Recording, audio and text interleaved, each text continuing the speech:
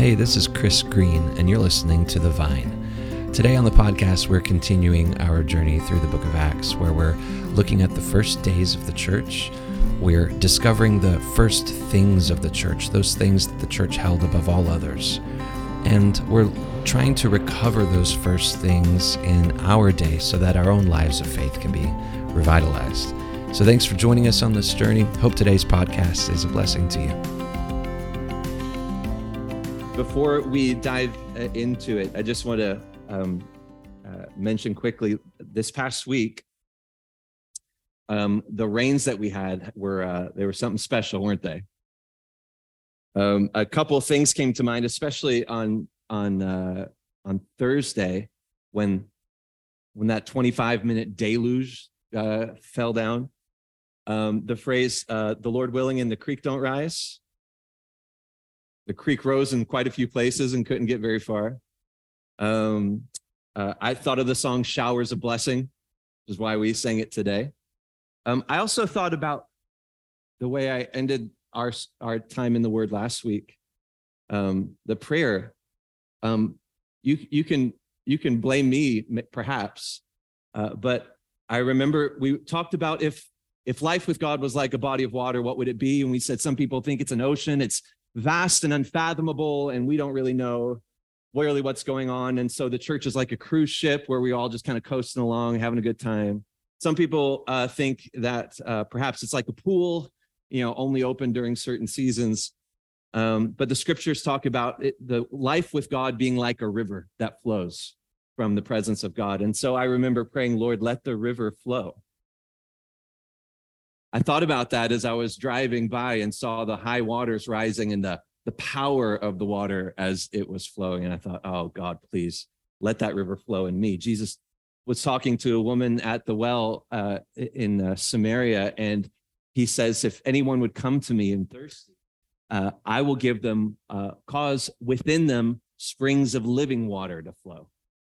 And I couldn't help but think of all of that as I was taking shelter, watching the rain fall and all that. So I think it's a good imagery of and something to hold on to, something that I won't forget. That talking about flowing river and it taking things along with it, that's exactly where these disciples, Peter and John, found themselves, right in the middle of this river of God's move. And they're walking by the temple, see this lame man. We talked about this last week. They look at him. He's asking for money. They look at him and they say, look at me. Silver and gold have I none, but such as I have give I thee. In the name of Jesus Christ of Nazareth, rise up and walk. And lo and behold, he got up and walked. But he didn't just walk. He goes walking and leaping and praising God. Did you learn the song I sang last week? Yeah? Okay. There'll be a quiz after the service, so we'll see. So now we've come to the part, chapter 4, where they're dealing with the consequences of all this, where the guy's walking and leaping and praising God, and the clergy are upset. The religious leaders don't like what's happening because, people are praising God, but who are these guys? And in whose name? In fact, that's where they begin. In whose name? Well, I love it in verse 2 of chapter 4. They seized them because they were annoyed. I love that.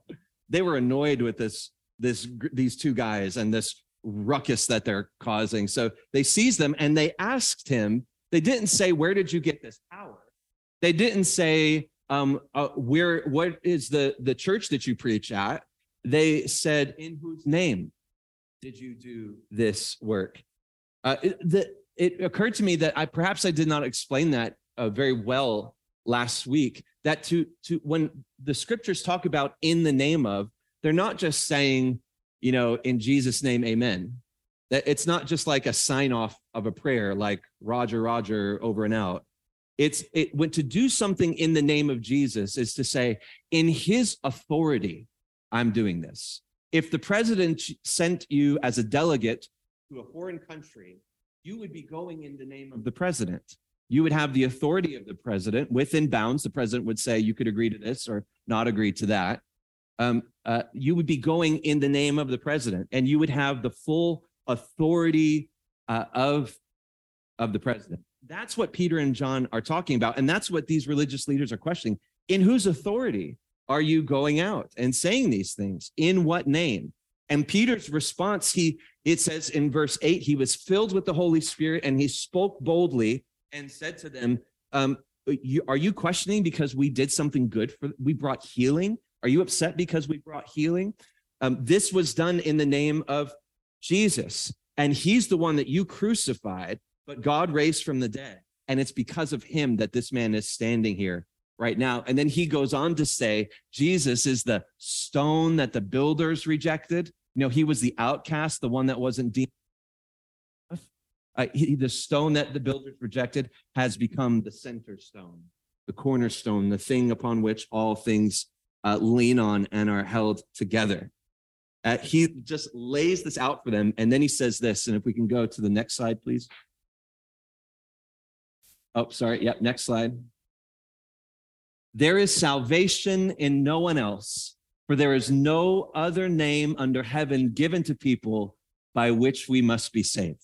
In what name? Well, actually, I'm glad you asked, Peter says, in the name that is incomparable to any other, in the name that is greater than any other name, because no other name under heaven there is no other name under heaven by which people can be saved. People can be restored to relationship with God. Peter's saying, thanks for asking. I was hoping you'd ask. This is the name. It's not a name. This is the name. And it says in verse 13 that when they heard his response, perhaps they were angry. Perhaps they just didn't like it. It seems to be clear that they didn't like it at all. It says they observed a few things about them that were, namely their boldness, the boldness of their conviction. That this, for them, for Peter and John, they weren't just saying, hey, you know what? We kind of, my truth for me, your truth for you.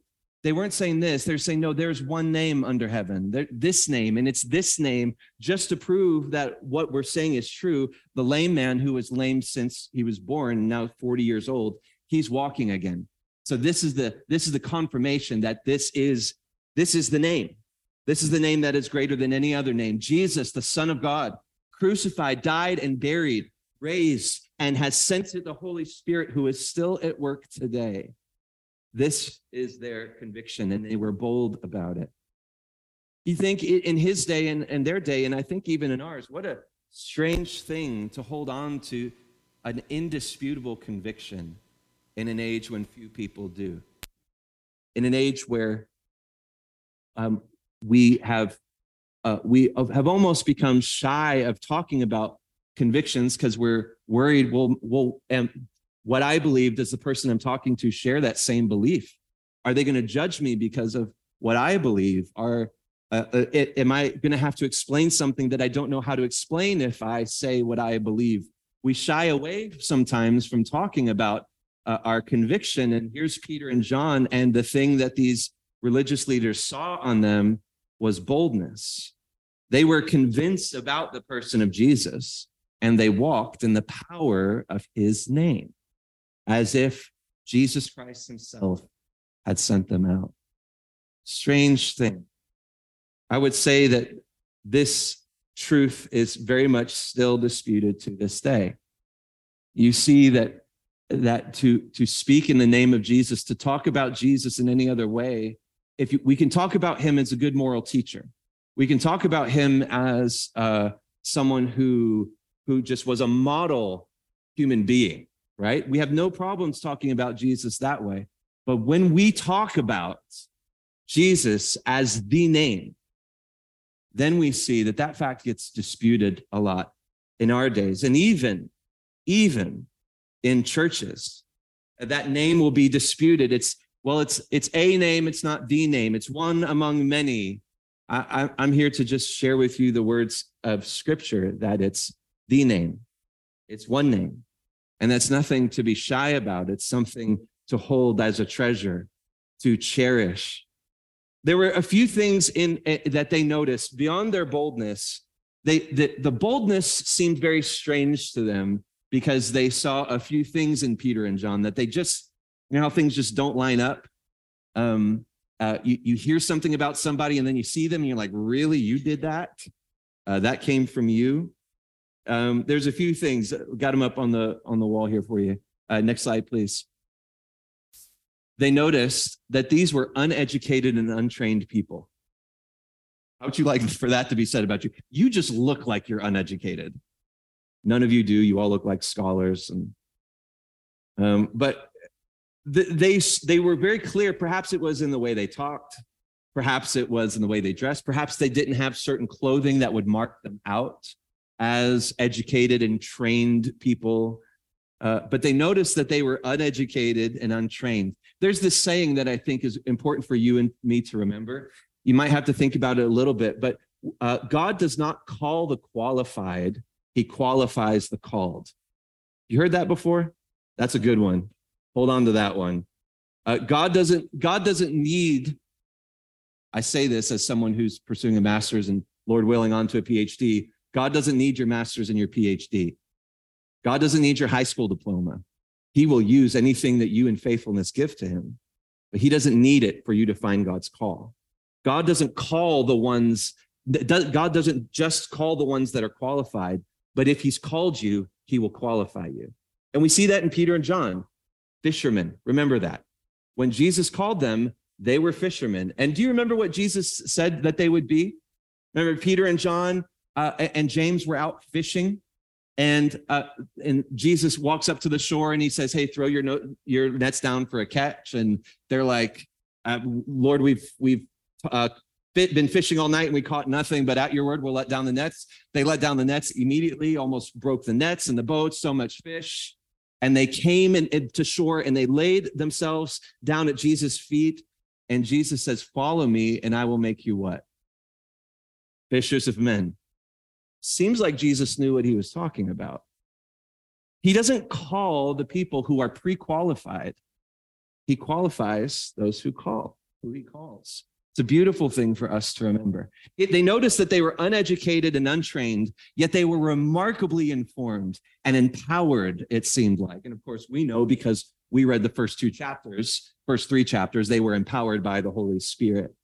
The second thing, next slide, I love this line. They noticed that they had been with Jesus. Oh God, let that be true of me. That we notice that Chris has been with Jesus. We notice that Tom has been with Jesus, that Eric, that Heidi. We notice that you have been with Jesus. What a wonderful thing to be said about you, that you have been with Jesus. Their knowledge of Jesus wasn't academic. It wasn't cultural knowledge. It wasn't philosophical or theoretical knowledge. Their knowledge was personal. They knew the person they were speaking about. They could say there is no other name because they had seen Jesus heal. And they had seen what would happen when they walked in the power of his name. They saw what would happen. There was no question for them. It was a personal knowledge that they had. They said, in effect, what you and I can both say today, that he is my Lord. I know his love. I walk in his name. They noticed that they had been with Jesus. Thirdly, next slide, please. They noticed that this man had been healed. That was kind of the inescapable problem, right? Here he is. As far as we know, that guy is still running laps around the temple courts while this whole council is going on. They couldn't do anything about it. In verse 14, and since they saw the man who had been healed standing with them, they had nothing to say in opposition. What can we say to deny all this? What can we do? For an obvious sign has been done through them, clear to everyone living in Jerusalem, and we cannot deny it. There's nothing that they could do. Here he is walking and leaping. This is the thing that I love. We saw it in Jesus, and we see it in his disciples. They all know that talk is easy. What I'm doing right now, super easy. Any one of you can do this. Talk is easy. The expression, words are cheap. I don't know. I think words can be valuable, but to say words is easy. To back up words with action, that's another thing altogether. And what we see here is they just didn't say, in the name of Jesus Christ, I hope you feel better. That would have been easy. That requires no waiting on a consequence of any kind. That requires no demonstration of any power from God. They said, in the name of Jesus Christ, stand up and walk. And the guy stood up and walked. There was a power that backed up the word, and they couldn't do anything about it. They didn't know what to do. They were concerned with riots and with falling out of favor with the rest of the people. They were very concerned about this new authority that was now coming in this name of Jesus. And I just want to reemphasize, their problem wasn't with the healing. Their problem was with the name. Verse 17 and 18, but so that they're saying in this council together while Peter and John have left, but so that this does not spread any further among the people, let's threaten them against speaking to anyone about healing. No, let's threaten them against speaking to anyone in this name again. So afraid of a name. It goes on in verse 18. So they called for them and ordered them not to speak or teach at all in the name of Jesus. And I love Peter and John's response. Hey, whether it's right to, in the sight of God, for us to listen to you, then to God, you tell me. I love that. You tell me if we should listen to you or listen to God. Confer among yourselves and get back to us. Send us a message and we'll see what you have to say. And it says, for we are unable, they said, we are unable to stop speaking about what we have seen, what we have heard, what we know to be true. So they return. The disciples go back. This was the first time that they had been imprisoned, that anyone had been imprisoned for speaking in the name of Jesus. So Peter and John, they had spent that night in prison, council in the morning, they were released, and they go back to the believers. Remember the believers? There was about 3,000 of them at that time. They were eating bread in each other's homes and listening to teaching and taking care of one another by giving what they had to take care of one another. Peter and John come back and they tell them what's happened, everything that was said, and then they begin to pray together. This prayer is so inspiring. They prayed for boldness to speak your word. They go through and they say, look, we know that there is so much resistance out there to this name. We know that we are giving our lives for this name, and it is not always accepted, and sometimes it's just straight up rejected. And now an authority, a body of authority has commanded us not to speak. But Lord, you know all things. They lean on the providence of God. You knew this day was coming. You've spoken about it before. This is nothing new. There's resistance to this name, but we believe in you, God. We trust in you, God. We know that we are just part of your bigger story that you're working. And so they say, give us boldness. In the face of this opposition, give us boldness to speak your word. And we pray that you would back up your word as we speak it, that you would back it up with power so that it would truly be indisputable for all. So that when we speak and things happen that could only happen if what we said was absolutely true. You and I ought to pray the same kind of prayers today. I'm convinced. We ought to pray. We ought to recognize before God, man, this life of walking with Jesus, it's not accepted everywhere. There is resistance to this. There are things that I believe as a follower of Jesus that can seem what's the right word? When you believe something and you exclusionary, I'm failing on a word right now, but whatever. It can seem to shut people out. When you say there is one name, there's no other name. That writes off a whole lot of other names. And to be a follower of Jesus and to say that and to believe that can cause resistance. But when we pray this, like, Lord, we're not trying to make enemies. We're trying to live for you and love you. And we cannot deny the truth of who you are and what you've said and what you've done. We believe in you, God. This is how our prayer should be. And then we should pray also. Man, if Peter and John, two of the 12 that walked with Jesus, needed to pray for boldness, perhaps you and I do too. Perhaps that's not a crazy thing to think that that it's okay for us to be in need of boldness too. Help us to speak the truth of who you are and what you've done. And it says, and we pray, it's still in chapter 4, in verse 20, in verse 30 or 29. And now, Lord, consider their threats and grant that your servants may speak your word with all boldness, while you stretch out your hand, for healing and signs and wonders are performed through the name of your holy servant, Jesus. In other words, God, we can't back up this word with any power. We need you to back up this word with power. We need you to confirm that what we're saying is true. We're just going to speak your word. We need your boldness. We need you to do what we can't do on our own. And it says in verse 31, when they said amen, when they had prayed, the place where they were assembled was shaken, and they were all filled with the Holy Spirit and began to speak the word of God boldly. Listen,